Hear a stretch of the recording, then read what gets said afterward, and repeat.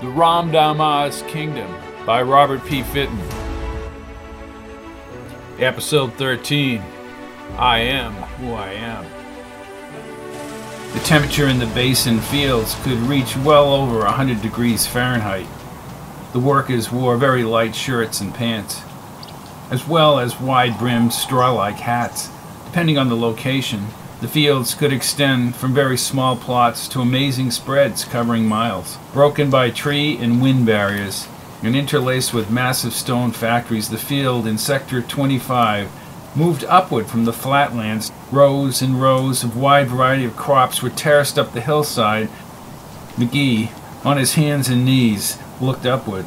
The Zomes considered any form of machinery in the fields to be out of order, preferring human toil to progress. He pulled the long green weeds out of the ground between the corn stalks. His hands had toughened over the week, and so had his resolve. Although he remained silent about the Ramdama, he vowed to kill him.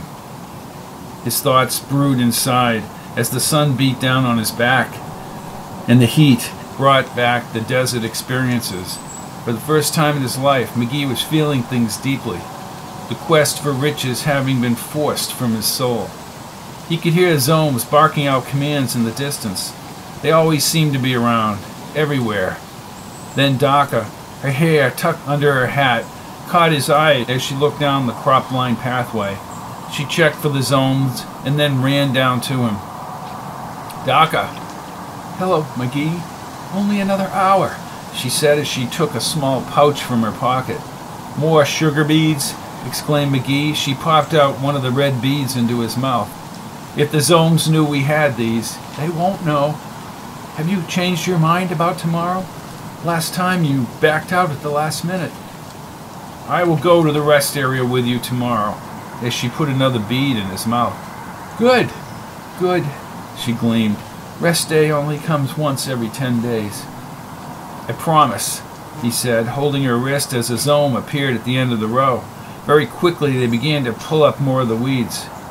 "We will tolerate no talking," yelled the red Zome. McGee watched him move out of sight. Then he turned to Daka. "I hate those." "Shh," she said, putting her finger over his mouth. McGee, angered by the inability to do anything, increased his own pace, ripping the weeds out of the ground like a well-oiled machine. For the moment he could forget the insane system under the eye of the living machines and the perpetual human toil. Everyone in every job knew when the workday had ended. A long, wailing siren, as if they were under a bombing blitz, sounded from one end of the basin to another. The workers reacted instantly, moving in one solid mass onto the roadways. Daka and McGee walked out of the corn stalks and over to the towering gray factory. Workers were already coming down the factory rampway. Aaron would appear momentarily. Aaron, still at his machine, punched out plastic containers. He wanted to assure himself a high production level, but the Zomes were not impressed. Several of them hurried down the line and pulled him away from the machine. "Are you deaf?" "I was just finishing up the last group. I think you'd be happy about that," he said as he grabbed his vest. He looked back several times as they moved toward the ramp. Their behavior made no sense. He joined the other workers, moving toward the ground. The rampway corridor, like the factory itself, allowed no outside light to pass to the interior. When he reached the outside opening, the sun hit his eyes for the first time in 10 hours. Ahead, he could see Daka standing next to McGee and waving at him. He smiled as he moved toward them, but before he reached them, Caston, the short man with the beard, came running over to him. "Sunset," he said, looking into Aaron's eyes. Aaron nodded and left. The sector leader moved over to his sister and friend. "That man," said McGee, looking at him leaving. "Caston. Very interesting." "Hello, McGee." "Daka. What do you find interesting, McGee?" he asked as they moved through the crowd toward the roadway between the fields. "I heard him say sunset," said McGee. "Absolutely. The sun will indeed set in half an hour." "Don't play coy, Aaron. I've heard that word used before." "If you have heard that word used before, you will keep your silence." There is to be an insurgency meeting. I want to go, said McGee.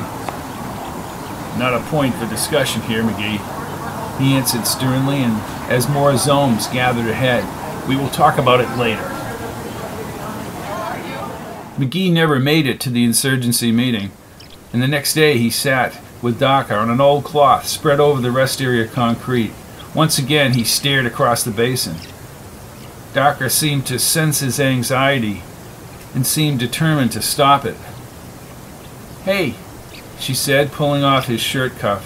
"I'm just still upset. I want to go to that meeting," he said as he looked at the box loaded with food. "Apples and pears are grown way down in the 49th sector. How did you—" "Never mind. You must just enjoy it, McGee. But the food supplies are so scarce." "You eat," she said, putting the apple into his mouth. All right, he laughed as he bit into the apple. Then she reached out and held his hand. McGee slowly retracted his own hand. "Why do you always do that? Why are you so afraid to be close to me?" "I have my reasons," he said as his face grew serious again. "I just don't understand. Is it me? Am I not good enough?" No, that's not it." He knew exactly what the problem was. The anxiety was still strong. He had told Docker and Aaron everything except Annie's death. Her passing, even though it was several months behind him, plagued him. So many things had been left undone by her untimely death. Yet he knew he was attracted to Docker despite her young age. The basin life had made her much older in spirit, toughened her, but she remained youthfully innocent in many ways. "Can I ask you one question?" "Of course," answered McGee as he looked over. "Is it the insurgency thing? You keep pressuring Aaron about going to the meetings, and he refused to let you go last night." "Yes, I want to go to the meetings," he said as he gazed over the crops near the oil fields. "Listen, McGee," she said, holding his hand again. This time he did not let go. "I don't want to see you hurt. Don't you think I worry about my brother all the time? Look what happened in the Locust before. Suppose you didn't show up when you did. Aaron would be dead." "It's dangerous, no doubt about that," he said as he stood. She followed him over to the edge of a small retaining wall. He folded his arms across his chest and watched the people playing hooper below. "Then if it isn't that that's bothering you, it's all those places you talked about. Those distant things. What does it all mean? You take it so seriously." "Because it's all true," he said, looking across the basin to the mountains so far away. "But what can you do about it?" she asked. Then she reached out and put her arms around him. "I only know what I feel," he said as he felt the warmth of her embrace. "And what do you feel?" He turned and she still held him. "I have a great longing for the things that are no longer with me." "I can understand that. I really can, McGee, but what's now is now. Nothing else matters." "I can't accept that," he said, holding her arms. "Not knowing all that I know, and seeing what's taking place within this basin, I see the past vividly. It lives within me. I can see everything, and I can't stand by and do nothing. I have to become part of the insurgency and try to effect some sort of change here, especially if I can't get out of here. Then at least I'll try to change the way things are in this place." "What about my feelings?" she asked softly. He held her cheeks and drew her lips close to his. He sensed the sweetness and the love. But the past, like the rising water in the desert, washed over his perceptions. He could see Annie out of the water, dead. "No," he said, pushing Docker back. "What is it, McGee?" she shouted as he ran across the concrete and down the terrace, disrupting one of the hooper games. "McGee, what did I do?" Staring at the ground, she moved back to the cloth. The dark, complex mystery surrounding McGee prevented her from knowing the reasons why he had run from her. She had convinced herself that he really did not like her and was just being gracious. But perhaps the truth was radically different. Aaron left the sector, spending the rest of the day with his other friends. They sat around a large table on an outside patio near a row of distribution huts. The tingler was making the men giddy. These men were Aaron's oldest friends, people who had done nothing with the insurgency. He could just sit back, drink his tingler, and relax. "Aaron used to throw things at the zones." "He certainly did," laughed another freckle-faced man. He had them looking and running in other directions. I was only 10 years old, Gavel. Come on, laughed Aaron, taking a hearty gulp of Tingler. You talk as if it were yesterday. Did you ever get caught, Aaron? First of all, Gavel, he said as he pointed his finger at each of his friends. You were all there. What we did is we bounced an object off the factory walls, and then the Zones thought they were being attacked from above. They were yelling at the people in the field, he said loudly. A whole contingent was called out, said Gavel as he squinted. The Zones are so fearful of the slightest thing that's out of order, said Swanner. They should all be deactivated. You are becoming tingled, said Aaron, or as my friend McGee says, drunk. Very old word, said Swanner. Very old indeed, replied Aaron, regretting he had brought up McGee's name. To his right, several Zones had just entered the area. We must control ourselves. No, let's ask them over for some Tingler, said Garble. Aaron tried not to laugh, but the thought of Zones drinking anything was too much to bear, and all the men laughed loudly. Quiet, quiet, said Aaron as the Zones approached. They walked by the table, but Swanner stuck out his tongue once they were clearly by the table. Incredibly, the men contained their laughter until the Zones were safely in the distance.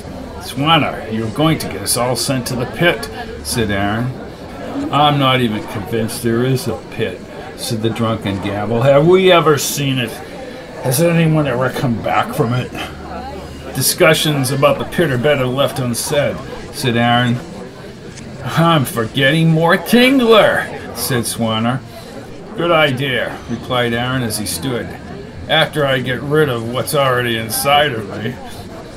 To make a purchase for a Tingler or anything else, men and women had to run their identity strips over a large, glowing circle atop a white cylinder at the end of the stacks. The purchase would be recorded to the Zone banks and deducted from their rations. Aaron walked past the stacks and through the opening. He listened to the loud conversation to the rear. Two men washing their hands appeared to be arguing. Your friend speaks of things that cannot be true, Netchin. Earth, stars. Aaron almost turned away from the trough. He could not believe what he was hearing. I merely mentioned that my friend spoke of such things. I didn't say I believe them. Well, I should hope not. Nobody leaves the basin, my friend, said the other man as they headed out. Aaron quickly washed his hands and ran out the doorway. The two men were outside and had gone their separate ways. Running past the tables, Aaron approached the closest one with light skin and red hair. Excuse me, sir. I couldn't help overhear what you were saying in the trough room. Listen, friend, what I said, I wish I had never even brought up to him, he said as he started to walk away. Wait, you spoke of, what was his name, McGee? No, his name is Rail. Not important, friend. Rail? What does he look like? Really haven't got time for this. But Aaron grabbed his arm and the man stopped. You are certainly stronger than I. I am not going to hurt you, said Aaron as he released his grip. Good, such actions can be reported to the Zones. Just have a few questions. This man Rail, who is he? The man twisted his mouth around as he looked skyward. Something about a second father who rambled about strange ways, he said quickly. About what ways? Coming here, to the basin, from a far place. Far place? Asked Aaron. Every word increased his anticipation. Through the stars, laughed the man. Can you believe that? Through the stars. He said he went through the stars. Where is this second father? He died long ago. I don't understand your interest. Are you a Zone Tucker? You listen to me, said Aaron, squeezing his arm again. You will tell me where he is. In Sector 52. But you have to cross through 2 zone points to get there. Can you take me there? It is risky, very risky. What's in it for me?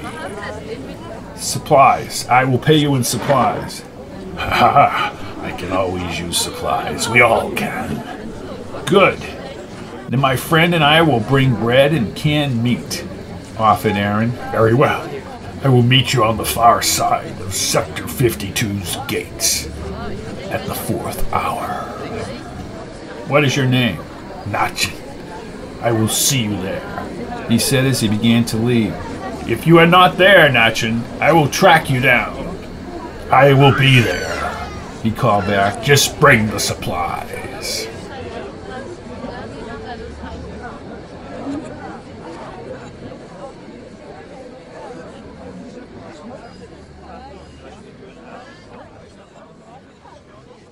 Aaron and McGee, both carrying supplies, crossed through numerous back roads. They had traveled through several sectors, and the stone archway gates to Sector 52 were coming in sight. "I wish you'd just tell me what's going on here, Aaron," cried McGee from behind. You will see when we get there. "Are you finally letting me go to an insurgency meeting?" No, just go along with the story I told you. "You are visiting a friend, Nachin. He will be at the gates." 3 Zomes stood next to a cylinder with a glowing top. Aaron walked ahead of McGee, setting down the supplies, and he stepped over to the Zomes. He extended his wrist over the circle. His name came into view on a screen within the stone arch, along with other information. You are many sectors away, said the Zome nearest the screen. And you have passed through several other sectors. If you have all that information, said Aaron, you understand why I am here to visit my friend Nachin. He is on the other side of the gates, said the other Zome. And this is the other man, McGee. I am McGee, he said, as the blue-eyed Zome motioned him toward the cylinder. McGee set the food down and also extended his wrist. Your strip is in order, said the Zome by the screen. Now both of you people have 4 hours to return to your sector. Do you understand that? We understand, said Aaron, lifting the food in his hands. We understand, repeated McGee. Good. You may pass. Both men moved under the stone archway. There were a number of electrical transformers and hundreds of low-hanging wires on the other side. Aaron looked down the roadway. A man, probably Nachin, was standing next to a hut 50 yards away. I have located Rael. He is in his hut waiting, said Nachin as he met them. This is my friend McGee. We have brought your supplies, said Aaron as he nodded to Nachin. I must warn you, Rael is very reluctant to speak to these things. I understand, said Aaron as he led them through the alleyway toward Rael's hut. Rael's dwelling was actually a part of a 3-storied structure. They climbed the old wooden stairway and Nachin knocked on the door. A middle-aged man with curly steel gray hair looked out the window and then rushed to the door. Are you alone? He asked Nachin. Yes, we are alone. These are the men I told you about. Come in, he said as he passed through. Rael looked down the stairs and out toward the road. Then he closed the door. We must be sure that the Zones will not hear what I have to tell you. Aaron, what's going on here? Just wait, you'll see, cautioned Aaron as they sat down.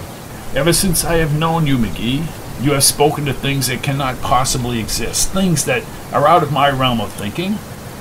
I have discounted what you told me only because it is so fantastic, but I've always considered you my friend.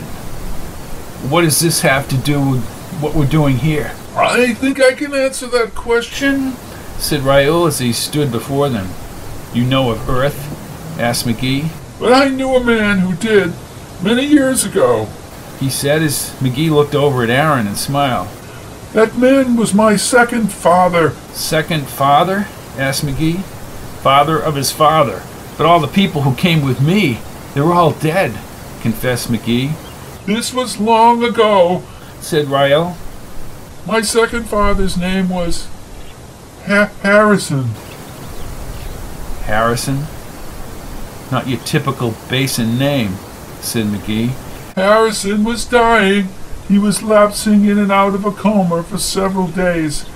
I was with him when he told me of Earth. He said he was born there and arrived here when he was a mere child, very young. He arrived, stated Aaron. How did he arrive? From a barren desert, an unknown place, said Rael as McGee nodded. He had trouble remembering. The older people were becoming frightened.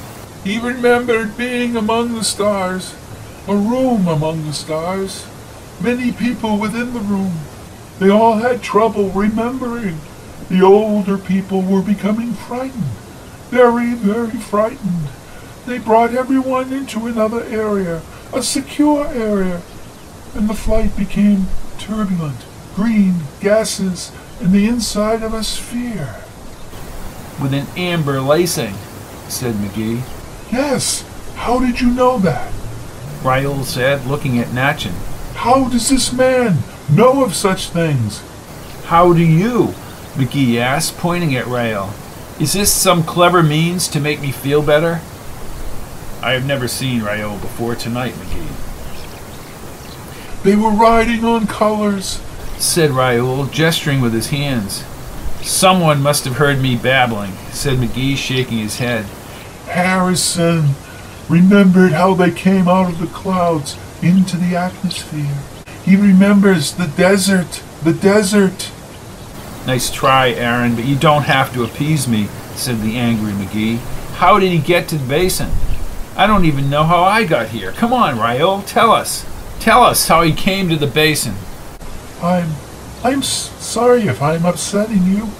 Perhaps we should just forget. No, answer his question, Raoul, said Aaron. Yes, Raoul. Answer my question, said McGee. You won't believe this, but he remembers being brought under a mountain cliff. Very vast complex. Someone placed into a beam of sorts, and transported him to the basin. I never saw any beings, confessed McGee, softly wanting to believe. The Zomes placed Harrison into the instruction. Later he was assigned a family, retaining his name, but he could never forget what he had experienced and where he came from.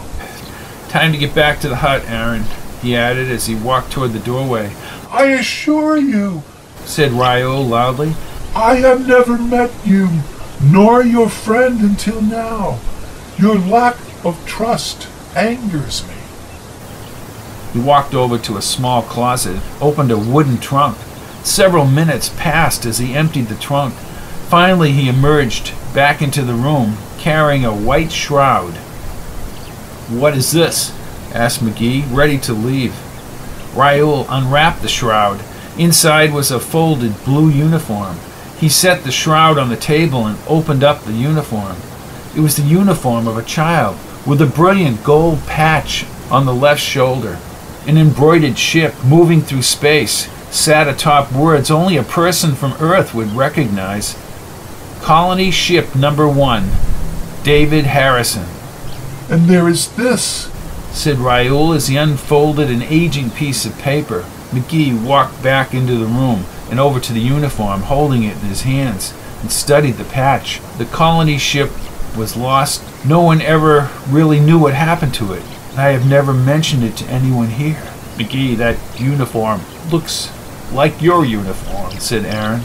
The ship, it did have animals and people, sent out to colonize some other solar system. I don't know which one. But there's no way you people could have known this. I am a truth teller, said Raoul. Harrison gave me this paper as he was dying. David Harrison, age 4, one of 20 children ejected from Colony Ship 1, January 25th, 2023, from the planet Earth. Below was a biological diagram of the human body, with close-ups on the genetic structure and DNA, all the food intake systems. That ship was lost 7 years ago. The press uncovered it, said McGee as he thought. How did this survive? You told me the Zomes put him into instruction. I'm sure they just didn't fold up this uniform and... No. Harrison was with a family for several days. They kept the uniform until he returned. Did you know this man, McGee? Asked Aaron. The date system is the same. Aaron, that was 7 years. I didn't know this man. Then you must have met this man and used his stories. He died 30 years ago. Thank you, Raoul. He took McGee by the arm. They moved outside and they shut the door to Raoul's hut. He held McGee by the shoulders. Then it's true. You are from another reality, a place outside the basin. Yes, that is what I have been trying to tell you. And the third predicator, leader of the religious group on Earth, thousands of years ago. How did he get here? How can he have been here so long? I don't think he's human. I want answers too, Aaron, said McGee as they hurried down the stairs. When they reached the road, he turned to Aaron again. You listen to me, Aaron. I'm going to leave this basin. I'm going to find the Ramdama and find out what's happened here. You don't have to talk to him to know the suffering here. That's why I want to become a member of the insurgency. Insurgency can make a difference in this damn place. People must overthrow the kingdom and take control. We don't want to overthrow the kingdom. We just want a voice in production. The kingdom is a vice, Aaron. A vice that is squeezing the blood and sweat of the remaining humanity. You can't see it. You haven't had the freedom that I've had. Even though everyone here has been indoctrinated since day one, you still hunger for some type of control, for freedom. Humanity striving for freedom. Freedom I took so much for granted.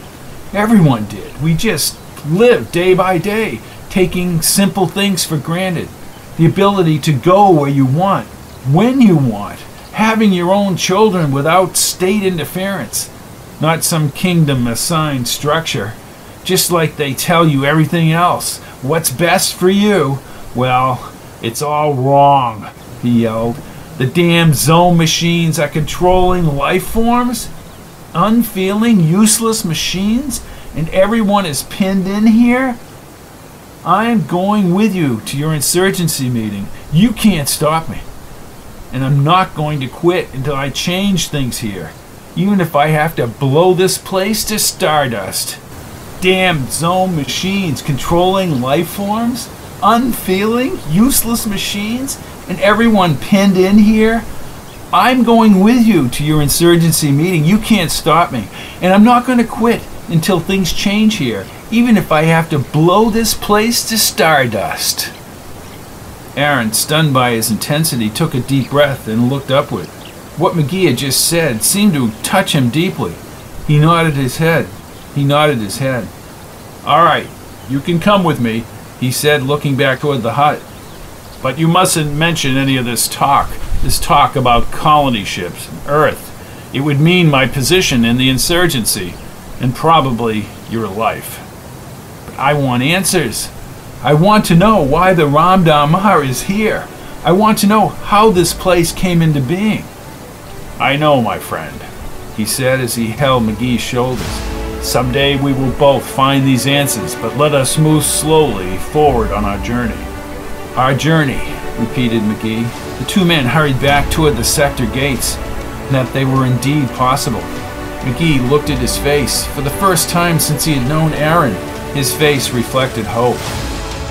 Join us next week for another adventurous episode of the Ramdama's Kingdom, the Oppressed Planet. Produced by Fitton Theater of the Word.